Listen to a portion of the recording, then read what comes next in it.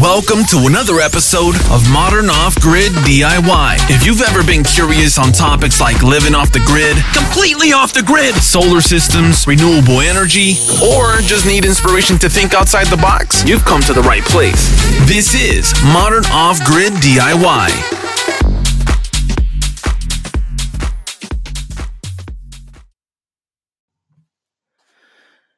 Hey everyone, welcome back to Modern Off-Grid DIY.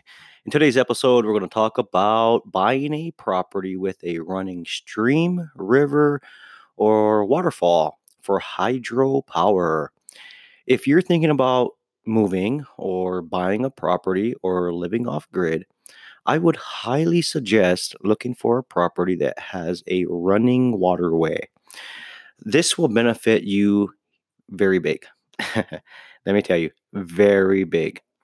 I personally wish I had a running river or stream or waterfall on my property.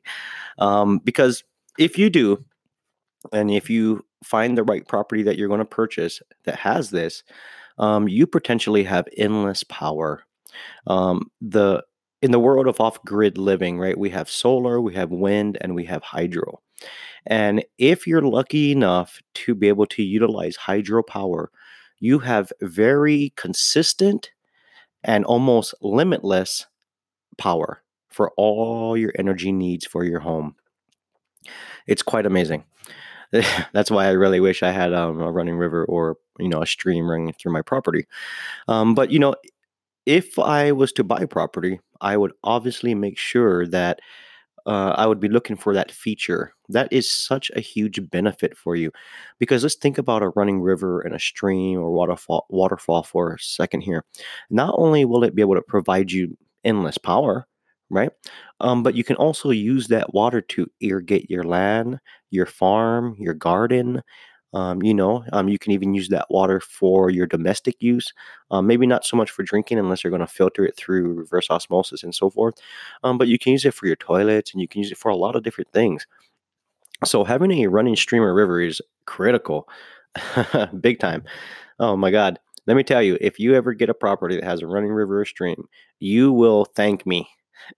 Let me promise you, because the amount of equipment that you would build or purchase in order to utilize the water for hydropower is not that expensive. It is actually way cheaper to go that way than it is to actually go buy a ton of solar panels. So if you do have a running river or so, and the principle of hydro is you have a river always has to run downhill, right? So at some point, it's always at a higher elevation and starts tapering down. So you want to be able to build a small, like really DIY dam as high as you can. You still want the river to run like it naturally does. All you're doing is tapping into that area, right, at a higher elevation. You're going to create a box of some sort or a little dam, and you're going to run a pipeline downline to the lowest point on your property or to your home as much as possible. You want elevation drop as much as possible because you need to build up head pressure. When you build up head pressure, in that pipeline, when you actually downsize it through a jet or a nozzle, you can have quite a bit of good pressure for actually spinning a Pelton wheel. The Pelton wheel is what connects to a generator. So what a lot of people are doing is they're taking now keep in mind, there is dedicated hydro systems that you can purchase, okay, for your own home. They're pretty much set up already. They come in the box. They come with the generator mounted on it. It comes with the Pelton wheel connected to it. And all you have to do is, pipe in your water line into it. And then you can adjust with a ball valve how much pressure or how fast you want the generator to spin. And you can really get really dialed in. You can really dial your system in as far as how much power you're going to need.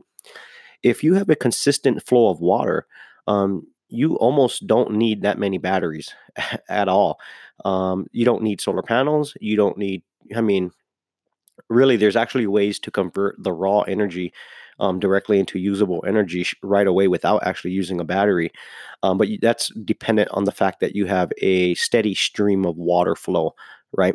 But if you have a slower stream of water flow or intermittent, then obviously you'd want to put a battery bank in place. That way you can charge the batteries when you do have that flow available, to keep those batteries charged so you can run power at night. But even if you have a low water flow, you still can get away with a very small battery bank, because all you're doing is using the battery bank as a buffer for electricity, right? And then from there, obviously, you now tie in with a inverter. So you would have your hydro generator. Either you can build one yourself, which the parts are readily available. You can buy them and make yourself, or you can buy a pre-made one, right? And then you would need a charge controller that would be charging your batteries. Then you would need batteries, and you would need a inverter, and you're done. You can plug in your home and power anything you need.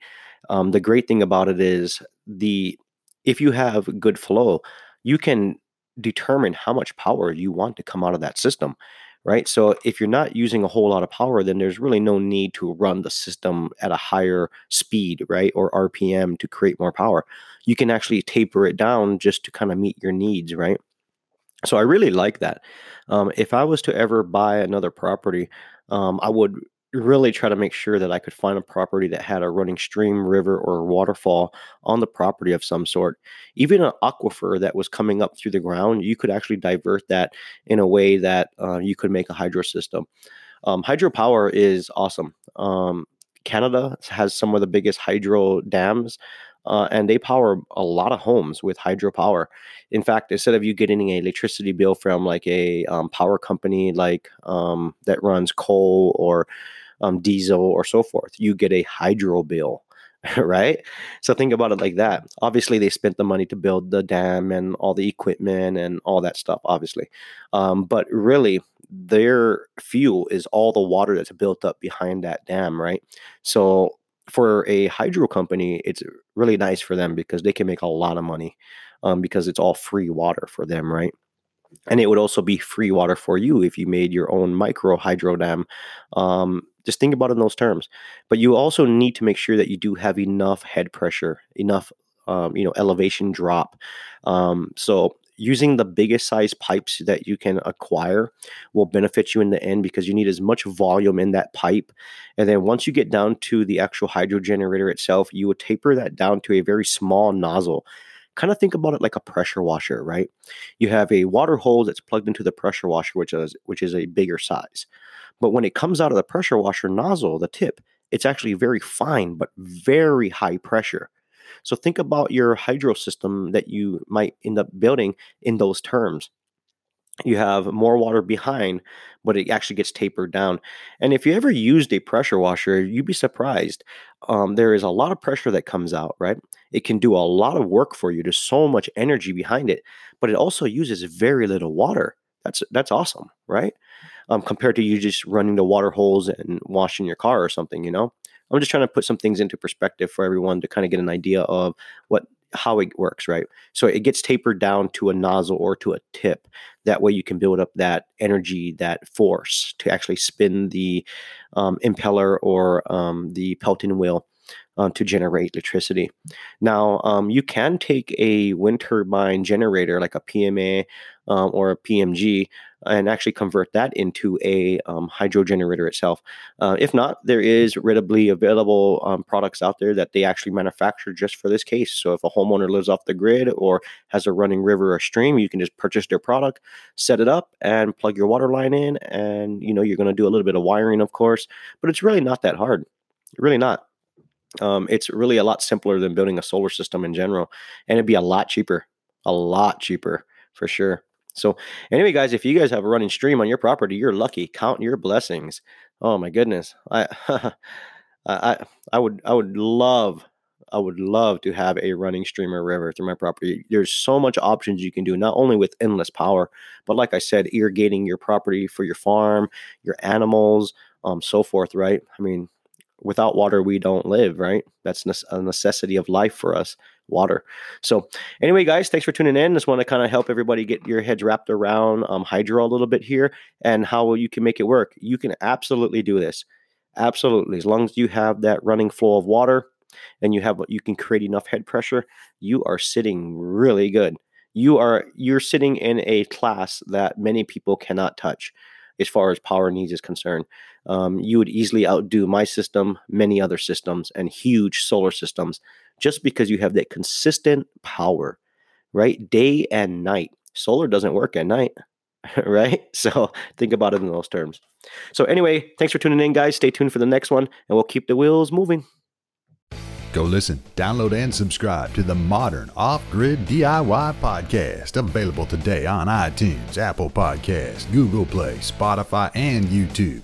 Modern Off-Grid DIY, inspiring others to think outside the box. Support the podcast today. It's also available on anchor.fm/freeyourmind, and there's already a ton of episodes for you to binge listen to and learn how to live off the grid in these modern times and do it yourself. Once again, it's titled Modern Off-Grid DIY. It's also available on Podbean, Stitcher, Breaker.audio, and Overcast.fm.